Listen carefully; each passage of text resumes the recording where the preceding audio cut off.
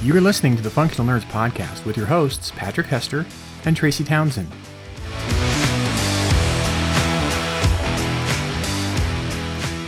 And Tracy, we are back. It's a cold weekend in Colorado, believe it or not. We've just gone from 90s to 50s overnight. So welcome to Colorado.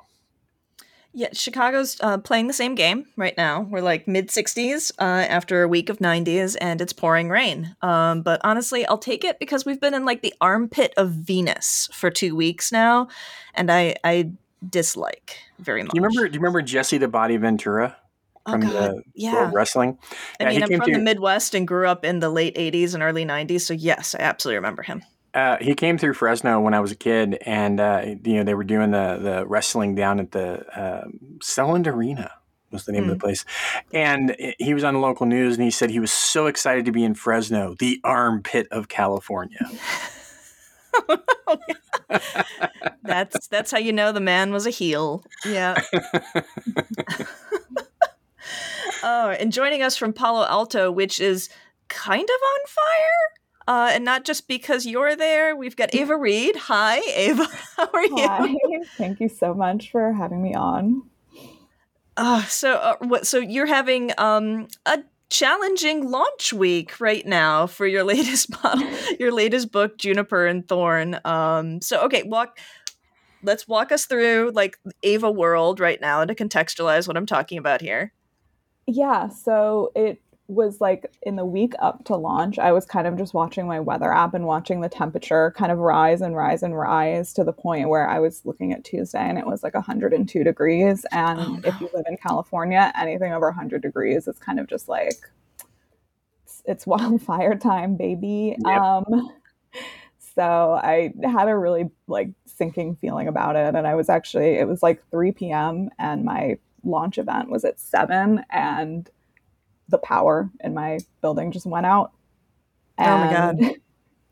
I was like, all right, I guess this is just happening. And I had to do the launch and I had like a couple of interviews. So I had to get this hotel room, but I was like going back and forth between my apartment and the hotel room because I have a rabbit and like they do very badly in the heat. So I had to like come and check on him because I couldn't bring him to the hotel. So that's been my last couple of days. But it's all better now. I have to say, if an author though was doing like a virtual launch event that included, video and all that sort of stuff, and they were like they had a rabbit during it, I would buy 100 copies of their book on principle. Like I would just give them away to people standing outside as I was walking home from whatever at that point. Yeah. He is the cutest creature that has ever lived, and I'm totally not biased at all. So my cousin has a rabbit, and he inherited it because his niece had the rabbit and then couldn't take the rabbit. And so he took the rabbit. And now she comes over and visits the rabbit at his house. But I have a question about your rabbit. Is your rabbit wascally? He is extremely wascally. It's really funny. There's like an internet famous rabbit named Oreo who looks like a lot like my bunny. He's also black and white. And I remember watching this little reel of him on Instagram where the owner was talking about Oreo. And she's like, Oreo, he's so polite. He's such a distinguished gentleman. And I just looked at Plum, my rabbit. I was like, you are not polite. You are a little rascal. You're a scamp. You have no respect for anything. It's the anti-Oreo. He exists as like mirror universe Oreo. Yes, he's got a tiny little goatee and the whole thing. Yes, he's Bizarro World Oreo for sure. Now I've got an image of a rabbit with a goatee and a little dagger on a belt. Like on a sash walking around. Yeah. Right. As one does. I mean, we're talking to a fantasy author here. That would be a move. Like that could be a thing. I'm still waiting for my opportunity to write like either a rabbit animal companion in a fantasy book or just like straight up Watership Down style rabbit fantasy. Yeah. To just really kind of go for it. Yeah. So, okay, we'd be like enough teasing and pussyfooting here. So Juniper and Thorn is in fact out, at least this week that we're recording. Our listeners have the privilege of hearing this a couple weeks on once it's already made its waves in the world and is changing and transforming our lives. And so it's always awesome to get a new book out, but you've kind of not just put a new book out, but you've sort of expanded a world that you already had because Juniper and Thorn doesn't involve the same characters, but it's emerging from the same world that you built in The Wolf and Woodsman. So, all right, acquaint people, because this could be their entry into the Ava Reid verse. So help us out. What's the story with Juniper and Thorn? Okay, so Juniper and Thorn is, and I've practiced my elevator pitch for a long time now. So it's a gothic horror retelling of Grimm's The Juniper Tree, and it's set in Victorian era Odessa, Ukraine. Mm-hmm. And it concerns a young witch who is kind of coming of age in this very swiftly industrializing city, and her kind of way of life and magic is being outmoded by technology. And the book is kind of about her efforts to get out from under the thumb of her extremely domineering, xenophobic father. So what you mean to say is that writing a book whose roots lie in domineering, xenophobic patriarchy and the Ukraine doesn't feel at all overly timely or fraught right now. Yeah, it's funny. People ask me about that, like, understandably, all the time. And I mean, I wrote this book 2.5 years ago. So it's just a total coincidence that it is being published now. Yeah. We had a lot of people say the same thing about their pandemic books that were written 2 years before the pandemic. Mm-hmm. You know, it's just things that are on people's minds, right? And they're writing the stories they want to tell. And then it just so happens that the world kind of morphs around. Yeah. I don't know how else to put it. It's like the world's listening and says, I think I'll do that too. Yeah. Yeah, I mean, obviously, my maternal family is from Ukraine, so it's always been like a place that's on my mind, but now like other, people in the West care about it, which is always an interesting experience because they're coming to it with, not necessarily a lot of context. Sure. Yeah. So I think like I felt more with this book publishing, I felt more responsible for like presenting Ukraine to the world in a way that I probably wouldn't have felt, if this was publishing a year ago. Yeah, which is, I think going back to the point that you made, Patrick, and kind of tying it into what you're saying, Ava, I think the other way that I might look at it is not that the universe is sort of like responding to the text or morphing around the text in some kind of like bizarre postmodern way, but more like this might tell us something about what it really means to be a writer, thinking deeply about situations and locations and their politics and their histories and their ethnographies and all those sorts of things, and how much the creative process is extrapolating from reasonable premises. What would people really do? Like, even if I'm dealing with a fantastical world where we have magic that's giving way to industrialization, like we have in Juniper and Thorn, you still have to think about human nature and human reactions to situations and politics and whatnot. And so, congratulations on being really good at reading humanity. Yeah, it's both a blessing and a curse, I guess. See, I would never describe it that way, Tracy. Yeah. Yeah, because I don't know half those words. Oh, well, I mean, that's... we need to develop like a sound bite like for your soundboard that you can just like hit a button where it's like, please remove your thesaurus, Tracy speaking now. You could like we have to like, or like the film reels that they did like in the late 80s in school or something, like boop, you advance the film reel one thing and it'd be like boop, like please pull out your dictionary guide. We are now continuing the functional nerds. But I think that's a smart take on it, because you're not wrong. We've had, and especially recently, we've had a great run of authors like Ava who are just aware, right? And they're writing the things like I'm not going to try to put words in your mouth, Ava, but it sounds like Ukraine was on your mind and you wanted to write a story set in Ukraine. And talk a little bit about the culture. Yeah, definitely. I mean, I've wanted to set a story in Odessa for a really, really long time because it's a really fascinating city with a really unique history. But yeah, it was just a total coincidence that this book is being published right now. Right. So, all right. You're basically coming back to a world that you set in motion with a prior book, but you've kind of literally move the map of the world, or at least our focus on the map of the world, from one location to another, which means on the one hand, you've kind of like saved yourself some world building. Good job there. But also invented this like whole new sphere of world building to attend to. So I'm kind of interested in like, what's the juggling act there for you? And I want to make a novel that can kind of stand on its own. It is its own thing, but it's also very definably part of something larger that I know that I'm building. Is it bad if I say I just hate making up new fantasy terminology? I think that's totally legit. Same. This Yeah. is like, honestly, this is a big part of it. No, Gonna but I keep think recycling stuff as long as you can. Yeah. it's the worst part of like writing for me. Honestly, is just coming up Mhm. with like the fantasy jargon. Yeah.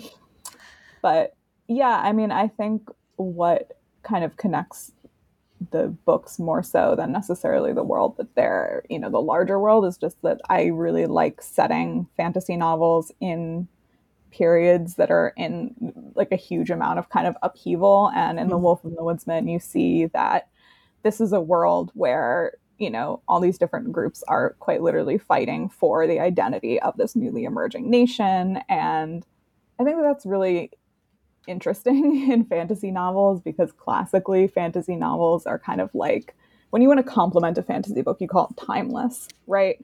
Yeah. So I Sure. think that like having fantasy that isn't timeless, that doesn't kind of just default to this like unchanging Middle Earth type of world, is really interesting to me. And I think that it was that idea that kind of carried over to Juniper. I think for me too, thinking about the idea of like that timelessness versus trying to find a place, a space in the time of your world that's in conflict. There's also a kind of intelligent efficiency measure there, because I teach writing, and one of the things that I tell my students sometimes is that one of the simplest definitions of a story I can give you is it's the moment after which nothing will be the same. Mm-hmm. But if you choose a world where so much is sort of transforming around people, and so many things that generationally they thought they could take for granted, or like the conditions of their world are in evolution or devolution of various kinds, then that's baked in. Like every day is the day after which nothing is the same. And Yeah. so you kind of have all of these entry points, so that if you're dealing with a complex cast of characters, everyone can potentially be a different way of looking at this changing world in different ways.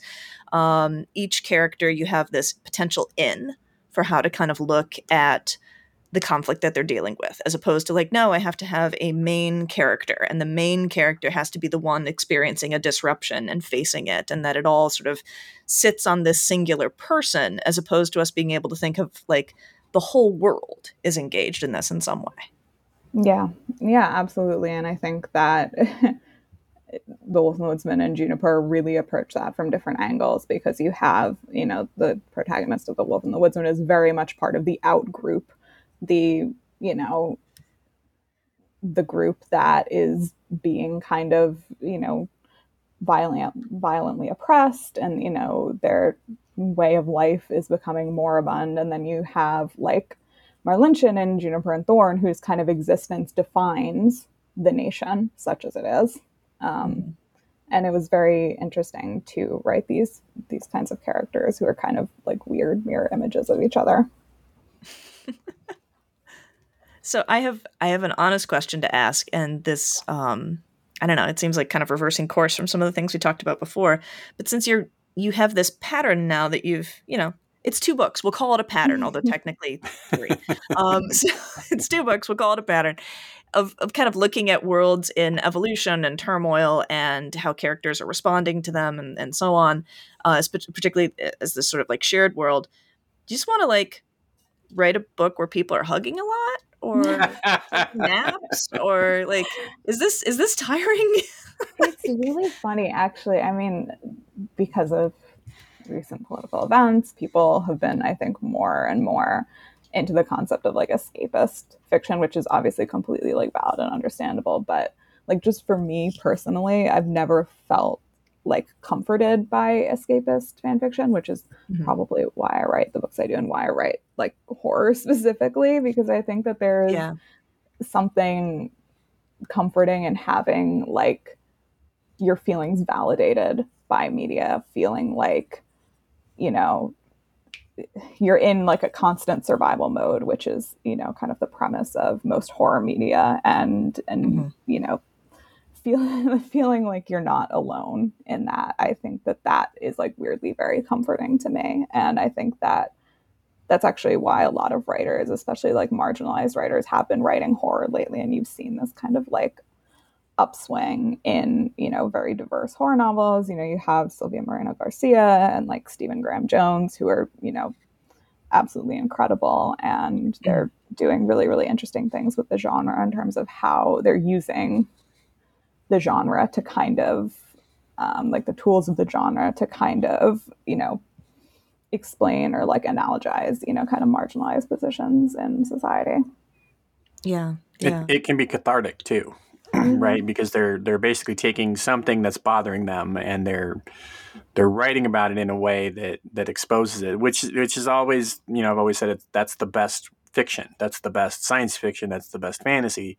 When in horror, when it makes you as the reader question something, realize something, look at something from a different direction that you never looked at it from that way before. Yeah, absolutely. And I think like being a marginalized person in society, and increasingly so as politics rolls forward, it does feel like being in a horror piece of horror media. Yeah. With respect to the fact that, you know, our episodes release on a schedule that means that we're always kind of in a time warp here. We're recording the day after the SCOTUS verdict regarding Roe v. Wade came down. And so I think Ava and I we are embodying, I think, across the line of Zencastr, slightly different energy than usual at this moment. I don't know you, Ava, to say for sure, but I think there is a kind of weariness and a kind of anger right now. I think that we're probably both processing. Yeah, yeah, definitely. Yeah, and I think the ways in which fiction allow us to do that, and I think that you talked about the idea of escapism, and I think, you know, we can kind of use the word escapism in a couple ways. One is the way that we usually think of it, like I want to get away from the bad thing and go to something different, something that will renew me and refresh me, that sort of recovery, escape, consolation thing that Tolkien liked to talk about. The other way of thinking about it is escapism, like we might read things or ingest media or ingest stories that reflect our experience and validate it, like you and Patrick were talking about, and that give us that sense of, you know, validated catharsis. But because we saw that, it also gives us escapism in the sense of it shows us there may be a way out. Yeah. Like it's like they're not just deconstructing the experience so that we can see it reflected in fiction. It's also constructing for us different ways of dealing with things that horrify us or things that destabilize us. Right? That, I mean, yeah, fiction's not real, but at the same time, think about how we started this episode here. It's kind of really fucking real at the same time. Yeah. Yeah, no, that reminds me of, I think it's a Neil Gaiman quote where he is like, fairy tales are so important not because they tell us that they're monsters, but because they tell us the monsters can be defeated. Yeah. Yeah. And I feel that way about, you know, horror media in general. Mm-hmm. For sure. So, okay, we've been sitting like really firmly on your work, and I feel like it's a sort of high pressure place to be. So, okay, who are there things that you're turning to now, like for yourself, that are for you, you're kind of that kind of constructive escape, or that kind of like these are some of the things that I'm turning to now when the times are tough and the moments are dark. I reminded myself this morning after spending an hour doom scrolling, it's not Twitter. Stop doing that. It's not Twitter. But I was sure trying to make fetch happen there. Yeah, I mean, as I've really just been dealing with Juniper's release over the past couple of weeks, so that's taken up like 99% of my time and energy. And then as soon as I'm finished with this, I have to go on to revisions for my 2023 book. But that I'm actually really looking forward to it, even though like I usually hate revising because I really want to be in a Just be different done. world. And that it's a book. It's my YA debut, and it's more of a fantasy romance, not heavy on the horror. So I'm actually looking forward to escaping into that world very, very soon. That's cool. How about you, Patrick? We both logged on to Zencaster this morning, and I was like, "How are you doing, Patrick?" And he goes, Long time listeners, Mood. long-time listeners will know that I've talked about this forever. I tend to plug in a video game where I can blow shit up. "Oh yeah, And it goes back. I mean, this goes back to forever ago. Like I used to have Nintendo and Sega, and I remember there was like a Star Trek: The Next Generation game on Sega, and the idea was like you were the lower deck kind of crew. You were the third shift. You were in charge, and like the command crew was going to bed or something, and you're in charge of the Enterprise, and just try to keep us out of trouble. And I used to start the game, and I would fly directly into the neutral zone, and I would start fighting Romulans. I would just blow up ships, and then Captain Picard would kept start coming picking up a and fight." saying, "Hey, you're doing this. You're doing wrong. You're not. This is not Starfleet. This is not how we do things."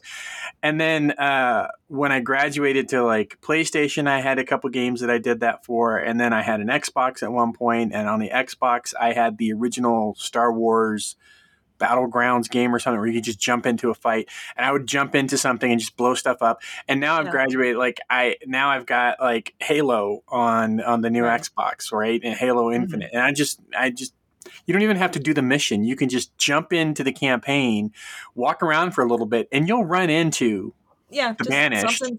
Yeah. and you just start fighting them. And it's just like it's just button mashing, and I don't have to think about it. But I've always said I just go in and I blow shit up. How many times have you been court-martialed by Starfleet now? Probably more than the folks on lower decks at this Yeah, point. the Yeah, it games don't was. give you those stats. Yeah. Yeah, that was bad back in the day. I did some. Yeah. Yeah. But that's how that's how I've always dealt with shit. It's like I can't control anything else, but I can at least go in and just blow up stupid aliens and Mhm.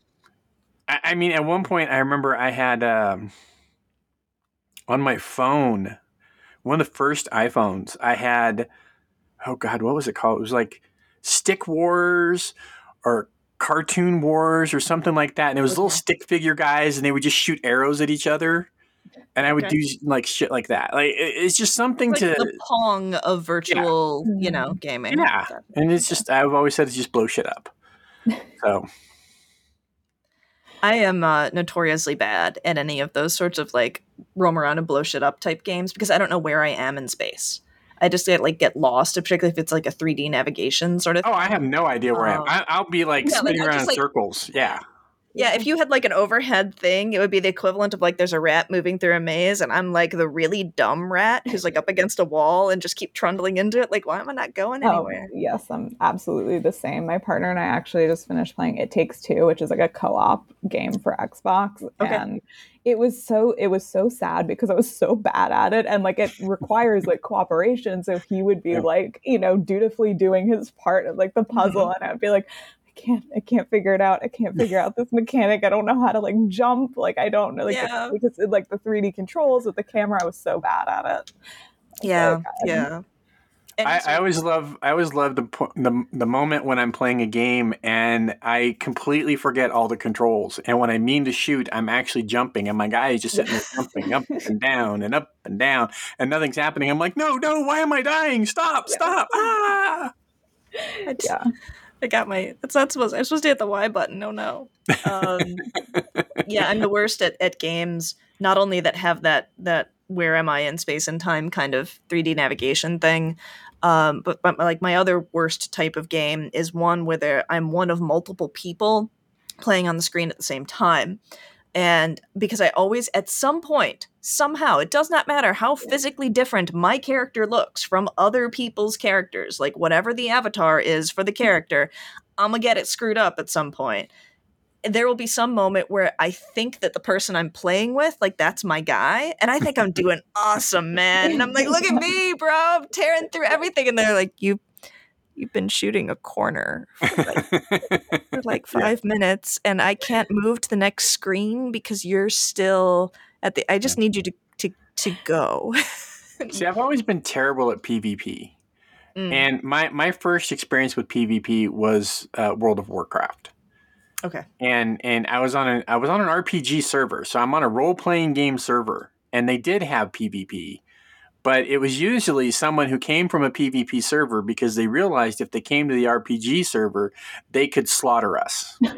Oh, they could just beat people up, get some credit, and run. Yeah, because we're all standing around, in the robes that we've spent 20 hours trying to find from the correct vendor and get enough gold to get the robes, so we can stand around in the tavern, having our conversations, and then slaughter us. So I've always sucked at PvP. So I had on the PS4, I have the Star Wars battle game. I can't remember what it's called, Battlefront 2 or something. Yeah. I sucked at that game. Like, I sucked at the PvP part. The only thing I could do was like play a clone trooper or play a droid and be a sniper. And like I was really good at hiding, and it would piss people off. Like, people would hunt me down because they would get so angry with me for being like a sniper in a tree somewhere. But I suck at PvP. I've always sucked at PvP. I remember going over to my friend's house, and his kid's like 7 years old at the time, and he's playing some Star Wars game, and it's on Nintendo Wii, I think. Yeah. And the kid's like, yeah, do a lightsaber with me. I'm like, okay, whatever. So we're doing this lightsaber thing where I've got the two paddles like this. I don't know what the hell I'm doing. And he's just sitting there, wah, and he kills me. And I'm like, dude, you're 7. He's got some issues to work out here, Uncle Patrick. You're just gonna have to. Well, and he played Grievous, so Grievous has like 27 arms and 37 lightsabers. He's just he puts him on like frappe mode, and you're just done. Yeah, terrible. So yeah, anything like, I know people who do weird things to kind of get out, like exercise and go to the gym. And I don't know. Like, I sense a disturbance in the force, as if mayhaps I am being called out. This does seem like they go for runs. They go for runs with their children. Yeah. No, we are definitely. I mean, I should clarify, because again, this is a podcast, so like, there's not a lot of like visual aids for our listeners here. That like, I'm not any kind of gym rat. Like, that's I don't like walk around with like a bottle of Soylent all the time and like live exclusively off of questionably colored liquids, or whatever else. But my husband and I do work out pretty regularly, and we do kind of make sure that the kids get dragged out with us and whatnot, partly because it's just a good way of being together to do things. But also at a certain point, like, I'm 42 years old, and like, most of the warranties line items have expired at this point. And so I'm really just kind of looking to do part by part maintenance, is kind of what we're coming down to. Like, every couple of years, you're like, nah, probably need to do something with the filters or whatnot, and just kind of trying to deal with that. Yeah. So Ava, to bring it back around to writing, do you ever? I have been known to meet someone in real life who bothers me, and then somehow they influence a character that dies horribly in a story. Yeah, I have to confess that. So I live in like student housing at Stanford because my partner is a PhD student here. So I basically live in a glorified college dorm. As someone in their mid-20s, it's like not, the most fun thing. But we have, during COVID, in like the peak of, where everyone was just staying home and never leaving, there was like a feud, like a silent feud between me and my neighbors, who would just leave their garbage in the hallway, like constantly. God. Like, an entire like patio furniture set would just be like in the hallway And it was like so like and because I couldn't leave the apartment, so every time I would just like pass like down the hallway to go to like the trash chute, it would be like so enraging to me, like, and like I left notes and like they would just get ignored, and it was like, yeah. So in a future book, if that were ever to happen, I would definitely write my horrible neighbors. See, And just that shows me that we are soul siblings, because I don't live in a dorm situation, but I do have the garbage neighbors. The garbage Well, the neighbors are garbage across the neighbors street. are a saga. Yeah, they are so a there's whole thing. never an escape from the garbage neighbors. The during yeah. during COVID, the company that comes through, there's a couple companies that come through, but the neighbors across the street and I both use the same one, Republic.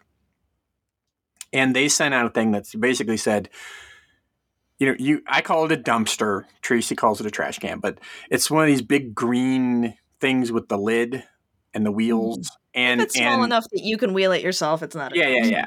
Yeah. And they basically sent out a letter and they said, we're only taking what you put in that because there's too much trash. Everybody's home. There's too much trash. If you want us to Right. pick up more, you got to pay us more. Right. And so how this resulted in, like, I'm fine. Like, I don't even fill that thing up half the time. But I put my trash in. The neighbors across the street, as an example, our trash is picked up on Thursday. Yesterday was Friday. So it was picked up on Thursday. On Friday, they put it out full again. It's already full. It's going to sit there in the sun Yeah. for a week. The lid is off because there's so much stuff piled up. It's piled up inside. And then what they started doing was they started putting stuff around it, and then the trash wouldn't pick it up. Yeah. They Yeah, left that it. sounds.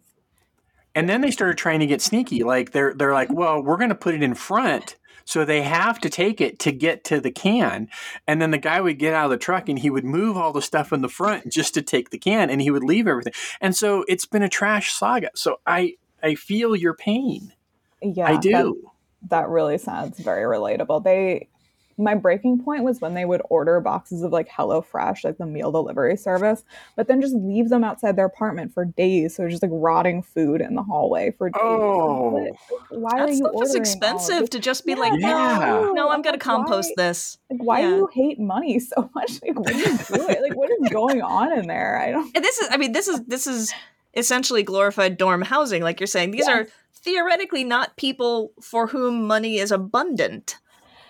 Yes, although because we live in Silicon Valley, a lot of the people who live here will be like one of them will be a grad student and the other will work in tech and Oh, all right. make a lot of it. So it's very strange living in this like tiny crammed housing, but having a bunch of Teslas in the parking lot. I remember when a studio apartment in Cupertino, with very very small, it was like $3,000 a month. Yeah, that's pretty much how it is here. It was So, like ridiculous. yeah. Yeah, and I'm from New York, and it was still shocking to me. Like, And you're like, I'm from not New York, like everything's some, fine. I could pay my rent to a literal rat, and he yeah, could be the superintendent, and I'd be like, this is fine, this is normal. yeah, exactly. Like I'm not from like some small town where like an apartment costs like $300. Like no, I grew up in the city. Like but it was still like a complete shock. I remember a friend of mine graduated Clemson. He got a job in New York, and he was bragging. He's like, "Oh man, I'm gonna make like $400,000 a year." And I said, "Wow, you're rich." He's like, "No, I have to live in like No, this guy's like spare bedroom in New Jersey and take 12 trains yeah, to get to work." yeah, pretty much. I have a And I'm like, sleeping bag in some dude's bathtub. Yeah, basically. Oh my god. Oh. And I guess, in an extremely roundabout way, this is all the product of industrialization, which I guess if you're really interested in how does a world evolve away from the magic of, I don't know, whatever, being able to afford things, or literal magic in the case of Juniper and Thorn, towards, all the pains and agonies of capitalism and industrialization, then we've got Juniper and Thorn. I remember I remember watching things like Friends and Seinfeld, and turning to my mom at the time and going, "What's rent controlled?" Oh, yeah. That's really funny. growing up, I mean, I watched a lot of Friends reruns and stuff, and I remember it would always make my parents so mad because they would be like, it's so unrealistic that they could afford this apartment. Like, Rachel is like a Yeah. bartender. Like, and my mom was a bartender when I was growing up. So it was like really frustrating to her. I guess they were trying to make up for it by the fact that weren't all three of them in the same place together? The girls, anyway? No. I think, no, it was Phoebe did not always, live with them because Phoebe couldn't stand to live with Monica. yeah, Oh, Monica okay. and Rachel lived together. And Monica's like a chef. Like, I don't know. But it wasn't their apartment. It was Ross and Monica's grandmother's apartment, if I remember correctly. Right. Yeah. And Oh, because there really was a narrative reason for trying to do Yeah. that? Yeah. Huh.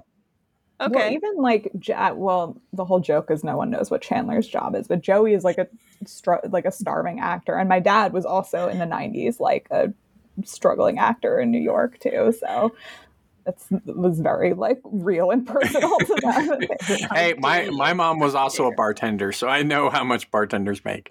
But I think it's funny that you mentioned the Chandler thing because I've always had to struggle with my family because they're like, "What's your book about? Like, what do you?" Yeah. And it's like, "Oh, it's just Chandler. It's just think of Chandler. It's the Chandler Bing It's of just books. Chandler. Yeah. What do you do for a living? It's like Chandler. Okay, I just do stuff." That would be like the worst blurb for a book. Oh my god, this is the Chandler Bing. Could it be any more Chandler? I would drop that thing on the shelf as if it were on fire and be like, no, I'm not buying that. I'm not even taking that out from the library. What the fuck? Wow, anti-Chandler perspective. I don't know if you're on Instagram, but like there's so many Instagram posts that are like, if you're like a Rachel, you know, you should read these books, blah blah blah blah. Like I think it would be so funny if someone actually did that for the cast of Friends. Like, what would be the Chandler books? Okay, I will so throw it out. Go ahead.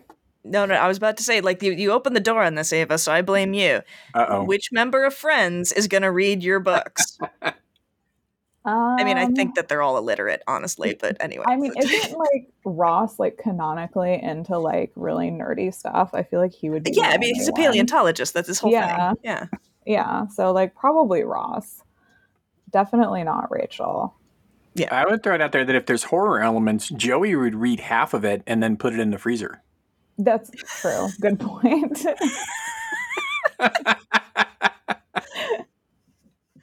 Oh.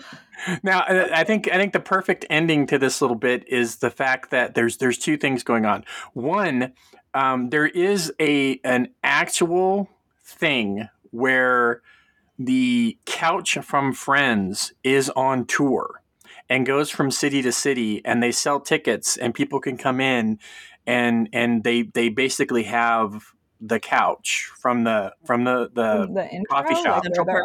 Yep. Central from the Perk, coffee yeah. shop. From Central Perk, and people can come and sit on the couch and take pictures, and that is a legit thing. And then apparently someone has launched a line of Friends cookies based on each Friends character. So there's a Joey cookie, a Ross cookie, a Rachel cookie, a Phoebe cookie, on and on and on. There are different cookies for each character, and they're actually out there. But they didn't license, I guess, the actual actors. So they basically look like little Funko Pop pictures of them. Oh, yeah.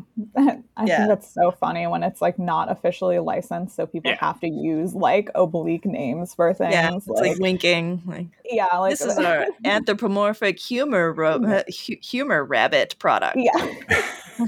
The best ever was Carrie Fisher talking about George Lucas licensing her image. He was getting honored at the AFI, and she came on stage and she said, 40 something years ago, George Lucas licensed my image so that every morning when I get up and I look in the mirror, I have to send him a couple bucks. Oh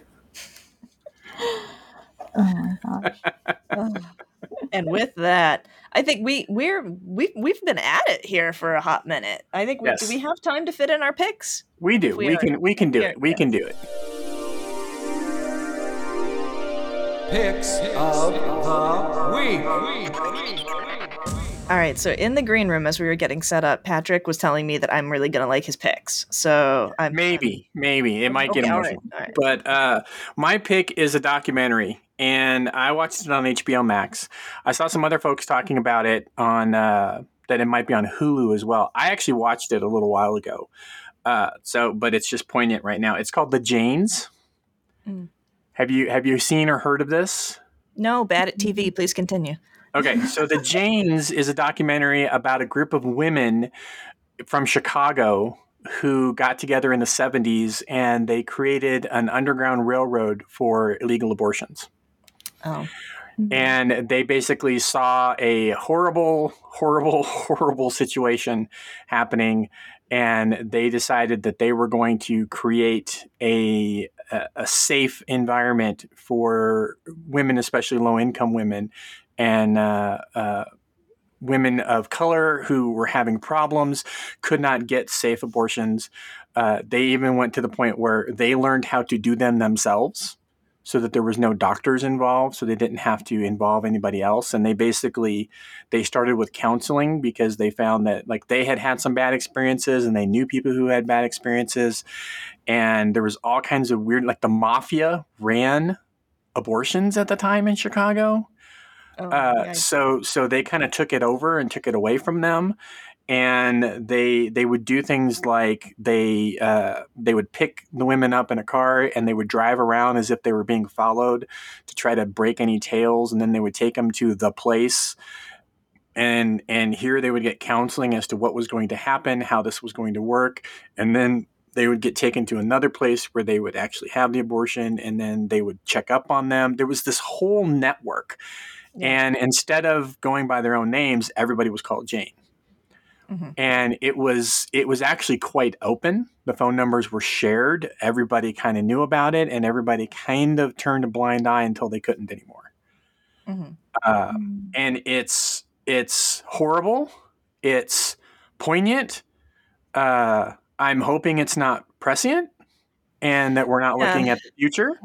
But there's already talk of this on social media of people are sharing maps of the United States that show where you can and where you can't, and are offering up spare bedrooms and all kinds of other stuff. So this is an amazing documentary about a bunch of amazing women. It's called The Janes. Again, I saw it on HBO Max, but it might also be on Hulu and some other platforms. Yeah. That is an intense pick. Ava, Yes. How about you? So I was going to say on a lighter note, but I'm not really sure if this is lighter. But bringing it back around to horror, I love everything horror. I'll watch any terrible horror movie like that Netflix puts out. I also love horror video games. So I've been not playing, but watching a lot of Let's Plays of Outlast, which is, I don't know if you've heard of it, but it's a survival horror game. It came out like quite a while ago now, but in my opinion, it's like one of the best pieces of horror media out there. And, circling back to what I said about horror kind of being weirdly comforting to me, watching people play Outlast has been strangely comforting the past week as I've been like living in this hotel room. Yeah. And what's the premise of Outlast? Like, what do you have to do other than Outlast? Basically, it's really interesting because, in like Resident Evil, it's like the most famous horror video game franchise. You like have a gun and can kill things. And the whole point in Outlast is you have no weapon and you can't fight. The only thing you can do is run and like hide under beds or like in lockers. Oh, wow. And you're trapped in this asylum. So it's a take on like the asylum horror. Absolutely horrifying. I could not play it. It was genuinely too horrifying. So I've just watched other people play it, but yeah, it's very amazing, extremely immersive. And the third one is supposedly coming out at the end of this year, which I'm really excited about. To your point, I know a lot of people talk about Resident Evil. I actually liked Silent Hill. Silent Hill freaked me out when I first played it. Like I bought a version that came with a CD, so you got all the mood music as well. Ooh, yeah. So you got the soundtrack. And it was on CD, so that tells you how long ago that was. But yeah, Silent Hill for me, and like the when the lights would it would get really dark, and then all of a sudden something would be coming at you, and like doing all these weird movements as it's coming at you, and you're like, ah! Yeah, and the thing about Outlast is one of the mechanics is that you have like a camcorder because you're a reporter, but you only have so much battery and it's pitch black. Oh. So when you're like running out of battery and everything is in night vision, like it's so scary. Oh, wow. Yeah. I will throw out one other thing just that was kind of fun. That Star Wars battle game that I was talking about had one of the most terrifying things ever where the Ewoks are hunting you Oh, and you're a stormtrooper.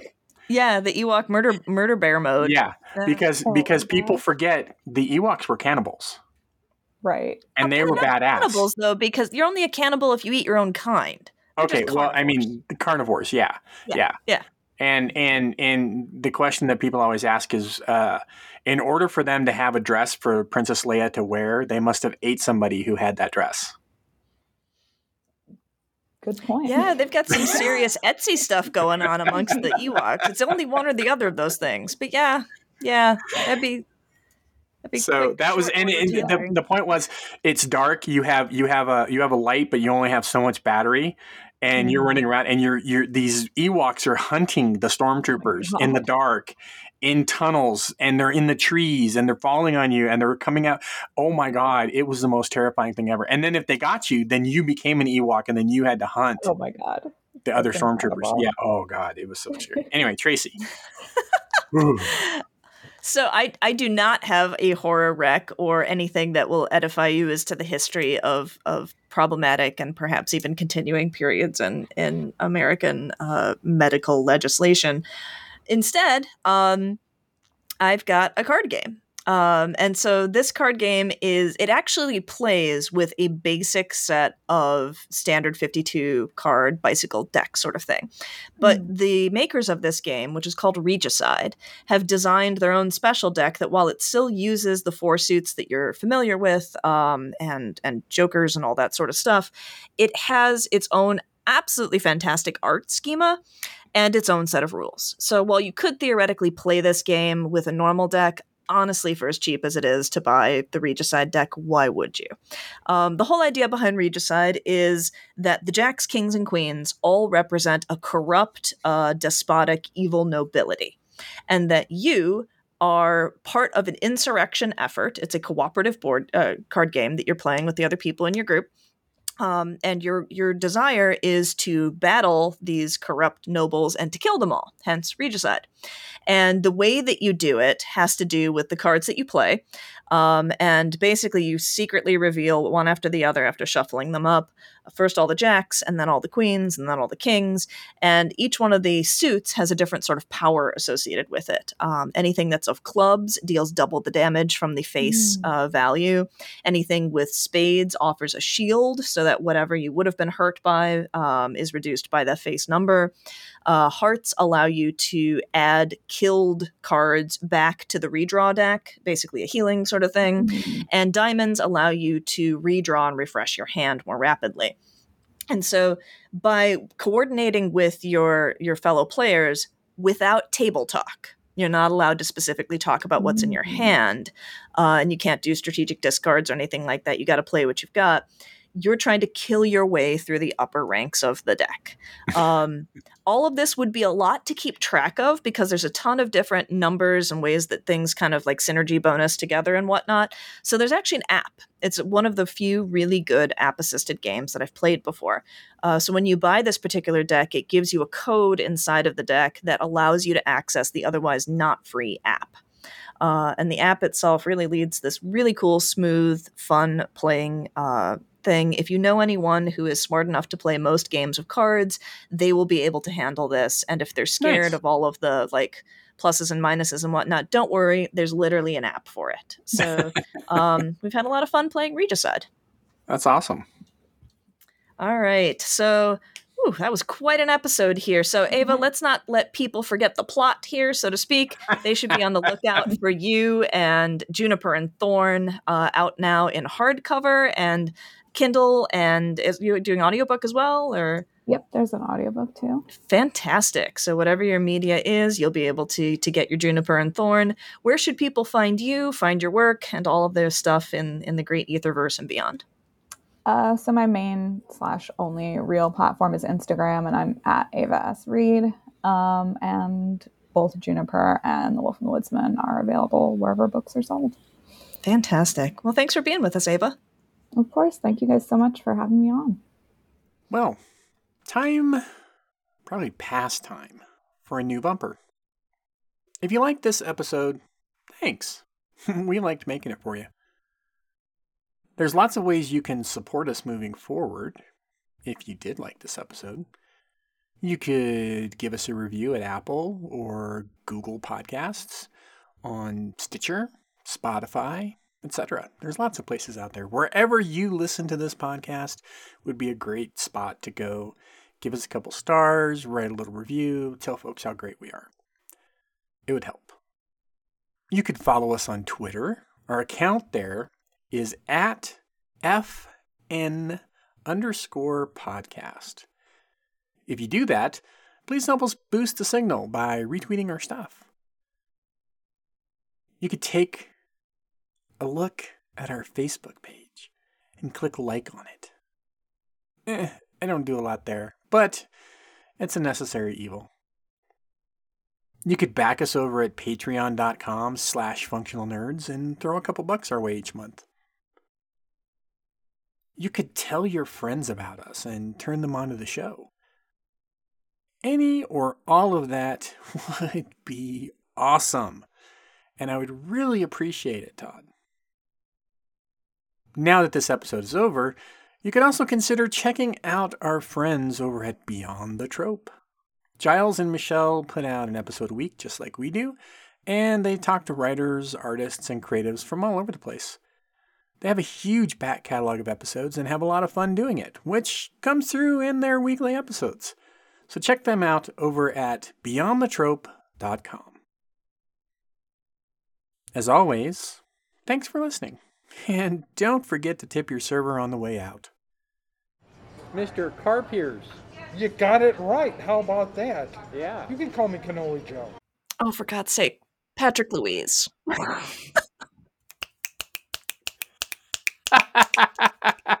Okay. That's probably a good enough signal. I'm so excited.